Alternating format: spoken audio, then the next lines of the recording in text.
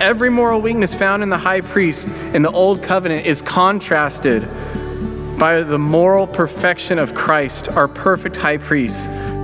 Hey guys, thanks for listening to this message from Soli Church. Our prayer is that this message would be a blessing and resource for you, but no sermon or podcast can ever take the place of being connected to a local church.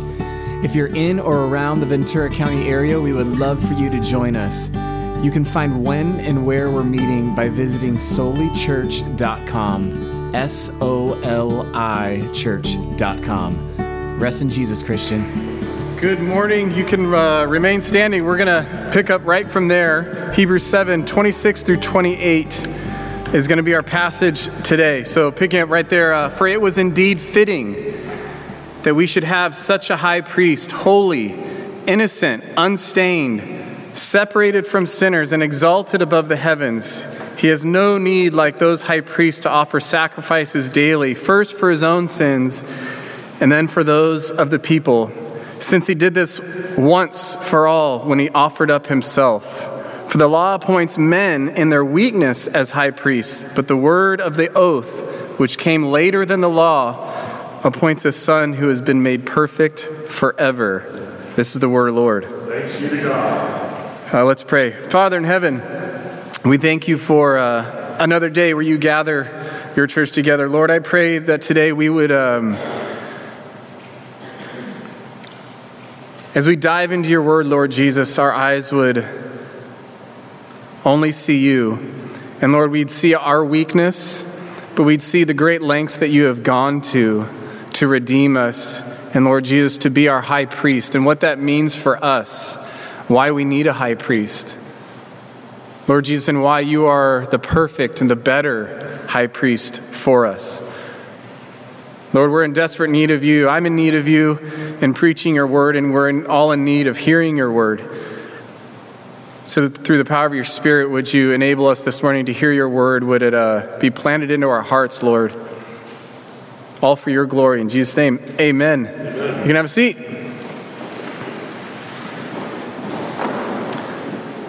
Well, Merry Christmas, everybody.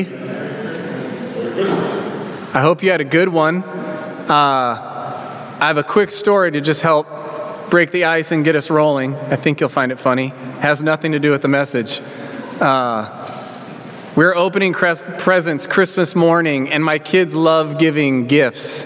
And so they're little. So they either make funny little gifts for us, or they just go and they find toys in their bedroom and they wrap them. And so these presents just keep showing up under the tree, and there's tons. And you can tell they're all from our kids because of how they're wrapped. And so we're opening all their presents Christmas morning, and Everly, my oldest, hands Katie, my wife, a gift. And so she opens it, and we're used to seeing either a craft or something that we've seen around the house for years, like a toy that's just been in the living room. Now all of a sudden we're opening it up, and she opens up, and it's this serving spoon that I've never seen before. And so we're like, I'm shocked. I'm in the kitchen. Katie's opening. I'm like absolutely shocked. I'm like, Everly, when did you get a spoon? Like, she can't drive herself to the store. And so she listened to her pastor, John Noyes, who, I don't know if you guys remember, weeks ago, he said, if you don't collect stuff out of the lost and found, it's a good Christmas present. And my daughter, I've never been more proud. My daughter, in her ingenuity, her frugalness, she snuck a spoon out of that box home into her room, wrapped it. So whoever spoon that is, thank you. It was the best gift my wife received this Christmas, was one of your spoons from my wonderful daughter, Everly.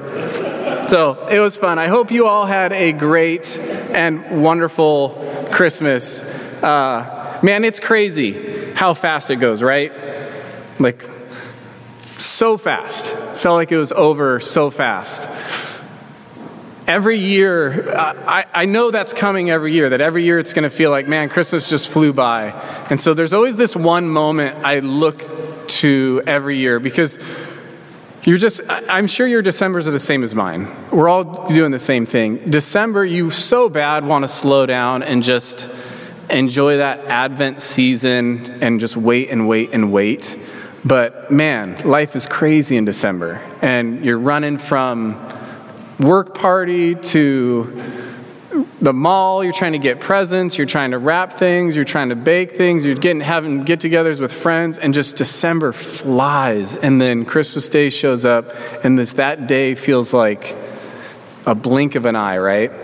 There's always this one moment that I look forward to on Christmas morning. It's really simple, is just when all the running around finally stops, and it's Christmas morning, and I'm just in my sweats, sitting on the couch, a coffee in my hand, and just watching my wife and my kids smile. Like, it's like, all right, the craziness and the running around has stopped just for a few moments, and I know it's going to pick up again tomorrow, like the very next day. But I love basking in that moment. I don't know if you have that specific moment. I hope you all have a moment on Christmas that you just really look forward to, where you can stop and bask in the goodness of God and not just run through this life and not stopping to smell the roses, as it were.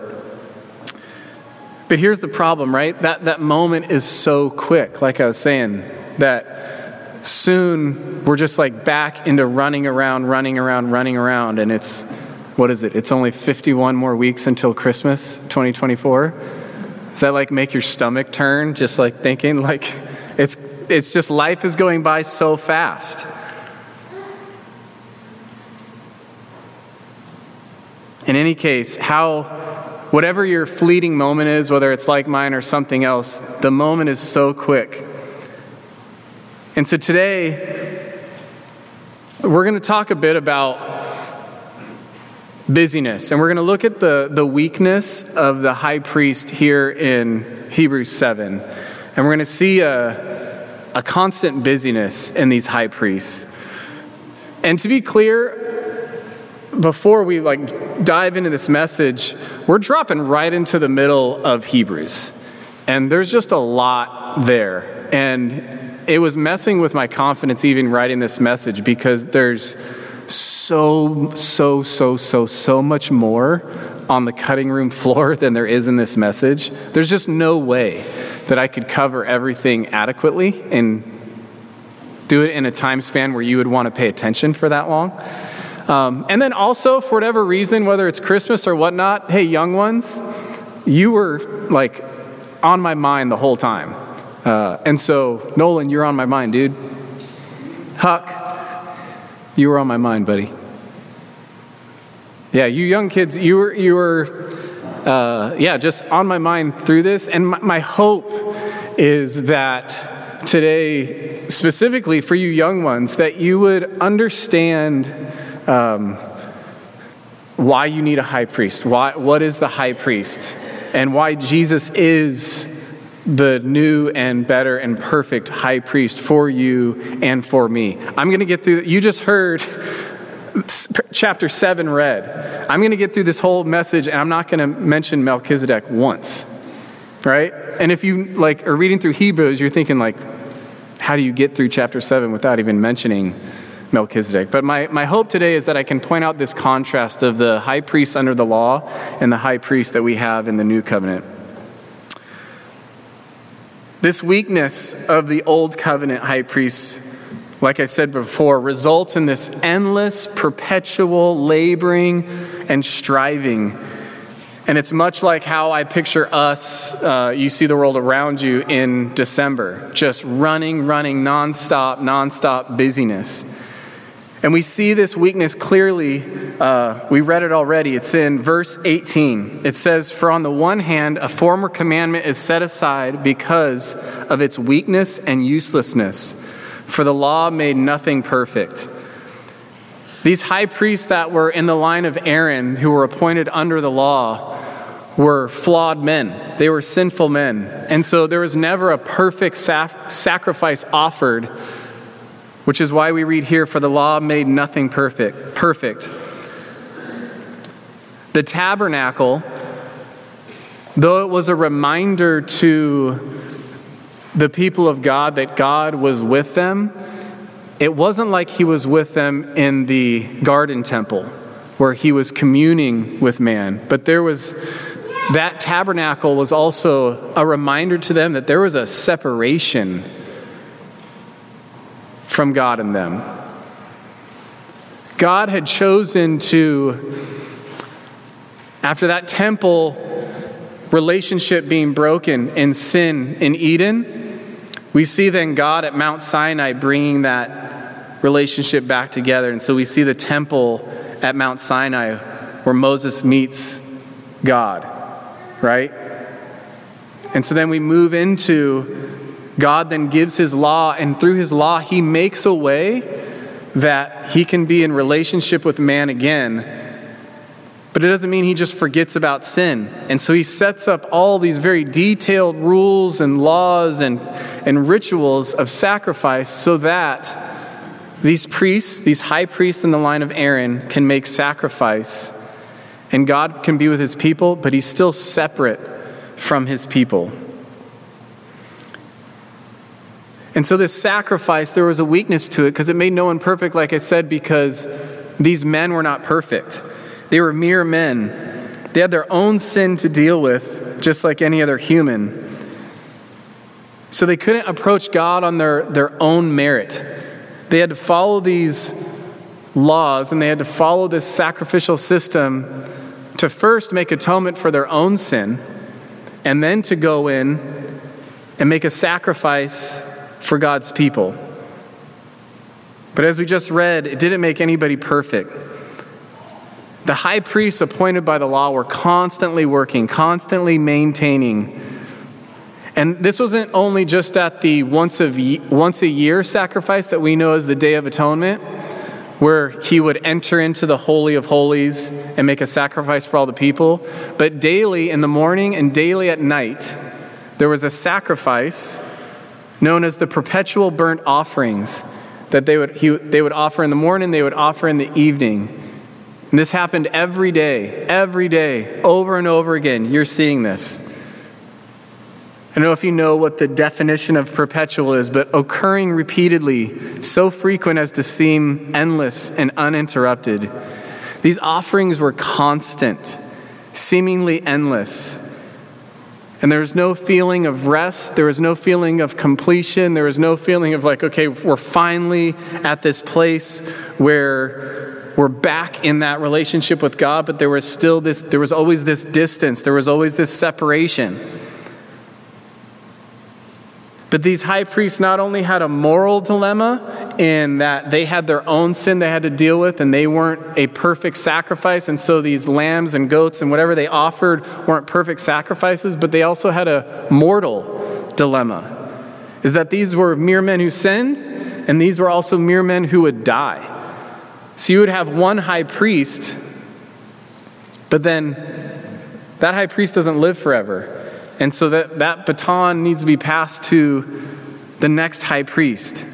And can you imagine if we don't just like read past this stuff or maybe like think we know about the temple sacrificial system or the high priest, if we don't read past it and just think how this is affecting the people in the wilderness, God's people as this is happening, can you imagine the restlessness and anxiety that this causes to the people? There's a restlessness in the hearts of those people, I'm sure. Because as I think of this high priest, God is scary, right? He's scary, and we want to be in relationship with him, but he's holy, and he's pure, and he's all-powerful. And he has these very detailed ways of approaching him, and then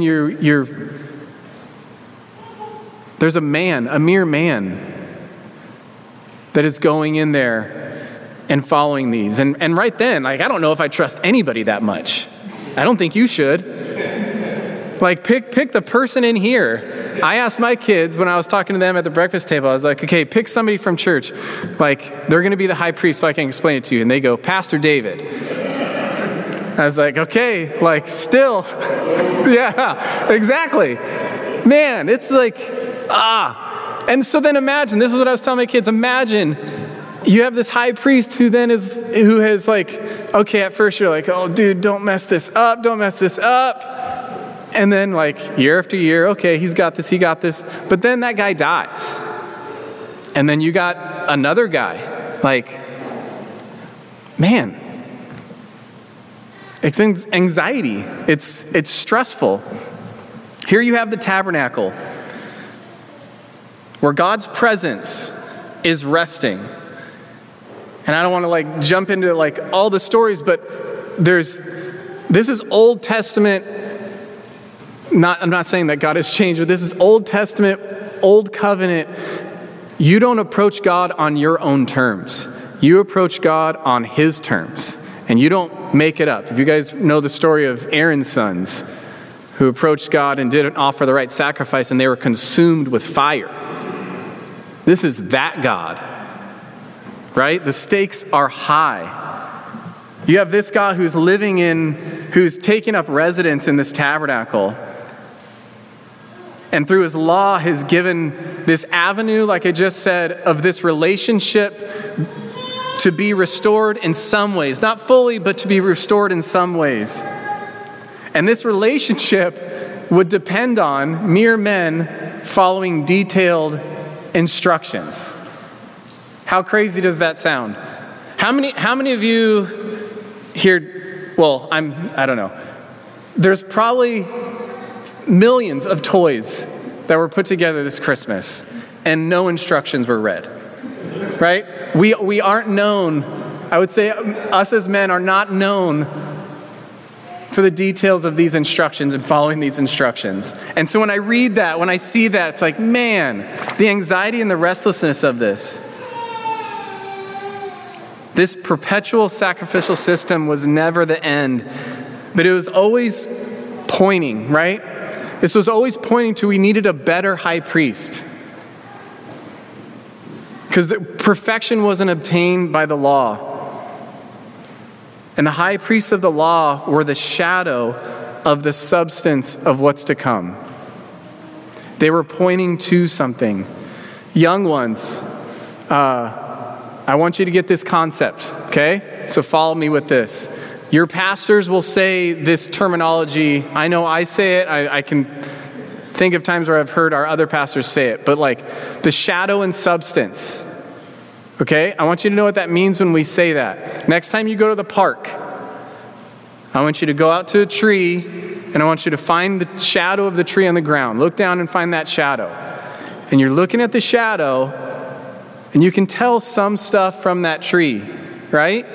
You can tell if it's a skinny tree. You can tell if it's a fat tree. You can tell if there's leaves. You can tell if there isn't any leaves. Maybe, depending on where the sun is, you can tell how tall it is or it's not very tall. But then turn and look at the tree, right?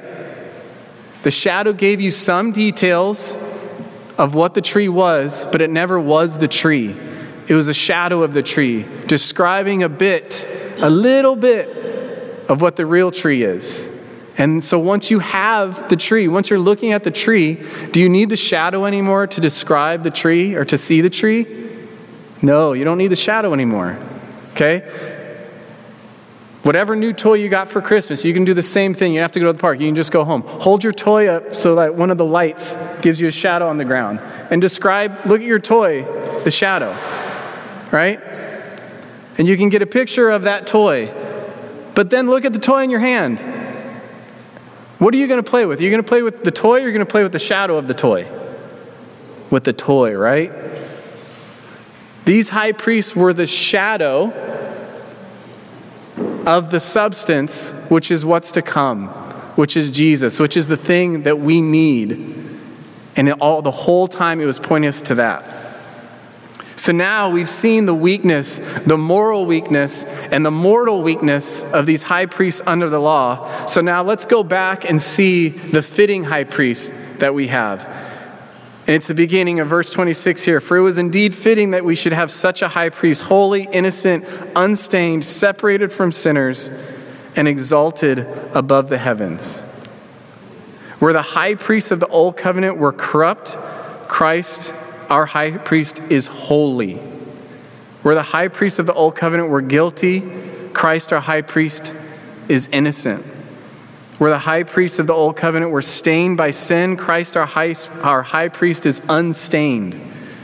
And where the high priests of the old covenant were inseparable from sin because they were sinners themselves, Christ, our high priest, was sinless and separated from sinners. Do you understand that? You see how Christ is our better and perfect high priest. Every moral weakness found in the high priest in the old covenant is contrasted by the moral perfection of Christ, our perfect high priest. The passage goes on to say, he has no need, like those high priests, to offer sacrifices daily.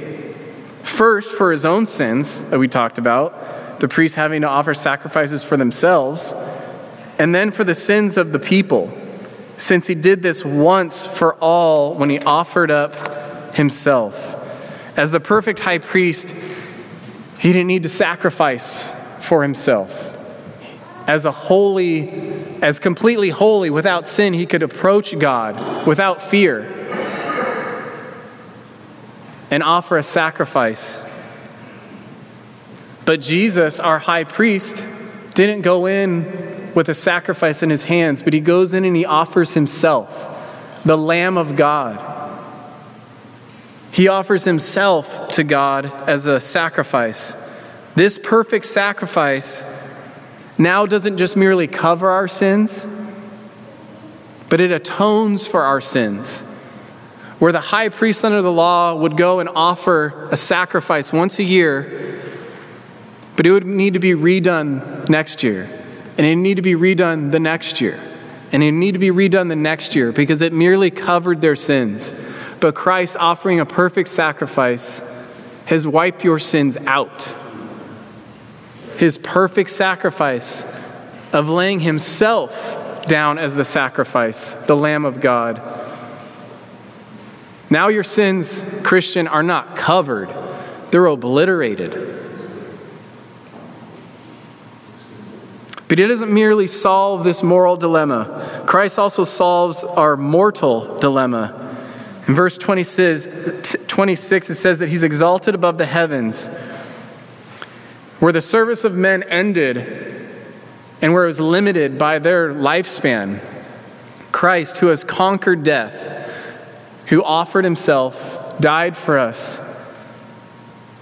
but also lives for us. Now there's no end to his service as the high priest. He lives forever, and so there's no next guy. There's no next one. There's no anxiety of what's going to happen when he hands this to the next guy. Jesus is our perfect and final high priest forever. And verse 28 says, "For the law appoints men in their weakness as high priests." And these are the moral and mortal weaknesses we just covered. "But the word of the oath, which came later than the law, appoints a son who has been made perfect forever." Okay, that word of the oath, I don't know if you're like me. You're probably feeling like, hey, this is pretty straightforward. Just kind of reading the passage, saying what this passage is saying a few more times. Really straightforward, we got it. And then my brain, when I get to that word of the oath part, I just don't talk like that. So then my brain trips out for a second. As I was writing this message, I had a picture in my head of I got a drill in my hand and we're just methodically drilling this screw in. Just, it's all working. And then that word of the oath line comes up and the drill skips and I strip out the screw head and now we're stuck. So what we're going to do, it's like everybody in here is done. We're going to back that screw out. We're going to get some momentum and we're going to ram it home and figure this out, okay? And if you're not like me and you're like, dude, what's your problem? Then congratulations, you can go back to sleep. Going back, this is going to be fun. Going back to verse 18, we're going to kind of cruise through this real quick. "For on the one hand, a former commandment is set aside because of the weakness and uselessness of the law." Okay, we already read this. This is the weakness of the law and the high priest appointed by that law that we just covered. So that's the moral and mortal weakness, okay? For the law made nothing perfect because it wasn't a perfect sacrifice, right? But on the other hand, a better hope is introduced through which we draw near to God. Okay, kids, who or what is that better hope? Good job, Breaker. You can almost always say Jesus and you're going to be right. Jesus is that better hope. So verse 20, and it was not without an oath. Okay, so this new and better hope comes with an oath. Why does it need an oath? Look one page back or hold your finger and go back to chapter 6, verse 16. Or you can just hear me read it here. It says, "For people swear by something greater than themselves, and in their disputes an oath is final for confirmation. So when God desires to show more convincingly to the heirs of promise the unchangeable character of his purpose, he guaranteed it with an oath." Okay, let me explain that. So the people, us, human beings, in our weakness, we lie. And you can't trust us. Okay? So what do we do when we want somebody to really, really, really trust what we're saying?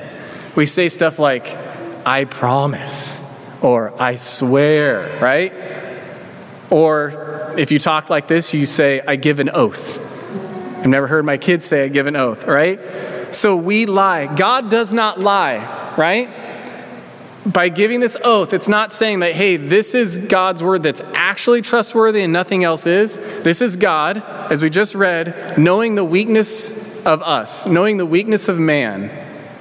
And when he wants to hammer home that we can be convinced of something that will never change, that he will never go back on, God then gives an oath. Do you guys see that here? So now let's go back. Verse 20, and it was not without an oath. So remember we just talked about this new and better hope, which is Jesus, comes with an oath. So God is doubling down here by giving an oath because he knows our weakness and he's like, "I promise I will not change my mind on this." This is the oath. "For those who formerly became priests were made such without an oath." All right? So, under the law, there was no oath that came along with the priests under Aaron. This was just the law given. Here's the law. Here's how you approach me and follow these rules. You got that? But with this new high priest, there comes an oath. There comes a promise, right? But this one, who's Jesus, was made a priest with an oath by the one who said to him. Okay, so here comes the oath. Right? So backtrack a little bit. We're trying to get this screw in, right? This better hope is Jesus. And God guarantees this better hope, this better high priest with a promise, with an oath. And here comes the oath. And it's out of Psalm 110:4. "The Lord has sworn and will not change his mind. You are a priest forever." So if there's any doubt that we have a final and perfect high priest, God has made an oath that this is your high priest forever. That anxiety that you would feel of the changing high priest or these imperfect high priests ends. Because this is your high priest forever. This is the oath. God has sworn and he's not going to change his mind. Verse 22, "This makes Jesus the guarantor of a better covenant. The former priests were many in number because they were prevented from death by continuing office." So this is the mortal weakness, right? "But he holds his priesthood permanently because he continues forever. He lives forever because Jesus conquered death. Consequently, he is able to save to the uttermost. He's able to save fully and completely those who draw near to God through him, since he always lives to make intercession for them."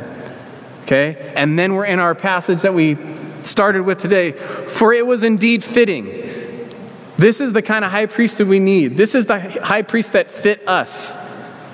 "It was indeed fitting that we should have a high priest holy, innocent, unstained, separated from sinners, and exalted above the heavens. He has no need, like those high priests, to offer sacrifices daily, first for his own sins and then for those of the people, since he did this once for all when he offered up himself. For the law appoints men in their weakness as high priests, but the word of the oath, which came later than the law, so this is Old Covenant and New Covenant. The law came, and this was the shadow.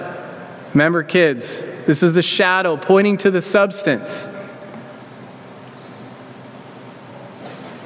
which came, but the word of the oath, which came later than the law, appoints a son who has been made perfect forever. So this high priest that we rely on, that the people of God relied on to maintain this relationship with God, even though it was still separated. They needed someone to go before him and make peace with God because of their sins. And now we have the perfect high priest. We have the one who is sinless, going and offering himself. So, don't leave me hanging here. I got an easy question. Who is the substance that the shadow is pointing to? Who is the Son who has been made perfect? And who is our perfect high priest? Jesus. Breaker, you're on it, dude. Jesus. Before we end, I want to leave you guys with one last picture. You may have nailed it with somebody's present this year, or maybe somebody else nailed it for you. And they gave you just something awesome. I'm going to give you bad news. Whatever that thing is, it's going to lose its shine pretty quick. Your shoes are going to wear out. Your clothes are going to get stained. Games are going to get old. Legos are going to get lost. Toys are going to get broken. Right? These things don't last forever. So we do all this running around. We run through December, busy, to get to Christmas Day, and we have this quick moment, which is good, a quick moment before we're back to running to do it all again, hopefully by the grace of God next year, with these imperfect gifts that won't last forever. When I think of Jesus as high priest, there's one descriptive picture in Hebrews that I always think of, and I was talking to Nate a few weeks back, and he actually brought it up to me, and it's what I always picture, and so I hope I leave you with this picture, if you take nothing else away from this. It's in chapter 10, verses 11 through 14, and it says this. Remember, these priests, if I haven't said it enough, are offering an imperfect sacrifice, constantly maintaining, constantly striving to maintain this relationship. And verse 11 says, "And every priest stands daily at his service, offering repeatedly the same sacrifices, which can never take away sin." It reminds me of the busyness of December for me. Going. And maybe that's just a microcosm of just life, what life feels like. Going. Hoping you can work hard enough to take a moment. But right on the other side of that moment, you're going again. And there's just a restlessness. But the good news is verse 12. "But when Christ had offered for all time a single sacrifice for sins, he sat down." And he sat down at the right hand of God, waiting from that time until his enemies should be made a footstool for his feet. For by a single offering he has perfected for all time those who are being sanctified. That moment on Christmas morning that I look forward to, that is fleeting, that I know to be only for a few short moments, and the whole time, like this year, I was thinking, man, Tuesday, even in that moment, I was thinking Tuesday's coming. And it's back to work. It's back to going, right? That moment in all my striving is just a moment. But Christian, that moment has been secured for you for eternity. Christ is no longer leaving us restless, wondering what's going to happen, wondering what is my relationship with God like, wondering if I approach God, how will I find him, wondering what our status is with God Almighty. Jesus has done the work, and we're the high priest under the old covenant. We're constantly running and constantly working. Jesus Christ, our high priest, has offered a perfect sacrifice, and he sat down and finished the work. Young ones, if you take a picture away today of this message, it's that. Jesus, your high priest, at great cost to himself, went before God the Father and offered himself to God as a sacrifice. And he died for you, but he rose for you. And so now he's at the right hand of God the Father, not trying to appease God the Father. But the sacrifice has been given. And so now you're in right standing with God the Father through your high priest, Jesus Christ. You guys get that? And it's been done. It's been done perfectly forever. This is the shadow that was always pointing to the substance. These high priests under the law were pointing us to Christ. And so now we have Christ. We don't need to look back to our works and look back to our own sacrifices, thinking that our sacrifices are a way that we can gain acceptance and gain entry to God. Because Christ has done it for us and he's finished the work. Christ has become our perfect high priest who is holy and who can stand before a holy God. And Christ, our high priest, then doesn't offer a sacrifice as a lamb, but as the Lamb of God, he offers himself as the perfect sacrifice. And where the smoke from the burnt offerings would ascend and float up, they'd rise and they'd ascend to heaven. So Christ, after his death, would rise and is ascended to heaven. And he's in the heavenly places, interceding for you, interceding for you, interceding for you before God as the perfect sacrifice. Friends, there's nothing I can do to slow down the craziness in your life. There's nothing I can do to make things more manageable in your life. I wish I could. I can't do it in my own life. But what I can tell you today, and hopefully you go home with this today, is that, Christian, there's rest for your souls. And I don't even say that there's rest for your souls in something that you can look forward to. It's something that you have now. There is rest for you. Though life is crazy, we live in the now and not yet, and this rest for you is current, and it's available to you now. Christ has done the work for you, and though our lives are crazy and we run from thing to thing, and it's New Year's, and then we're going to be off and running in 2024, Christian, there is rest because the work has been completed. And we can trust that it's not through our own hard work and our own laboring that we did good enough that we've earned a moment of rest. But it's just simply that we've placed our faith in Jesus Christ, the perfect high priest, the perfect sacrifice who's gone before us. And he's secured that forever because he lives forever. So as we come to the table today, let the table remind you of your high priest who stood in your place, who offered himself as a sacrifice, his body broken for you, his blood shed for you, who ascended into heaven for you, and who sits at the right hand of God the Father Almighty, interceding on your behalf. You are in right standing with God because of your perfect high priest. Let me tell you again, Christian, rest in him. Rest in him. There's no other high priest. There's no one else to come after. It's been secured and it's been done. And so you can rest in him. Amen? Let's pray.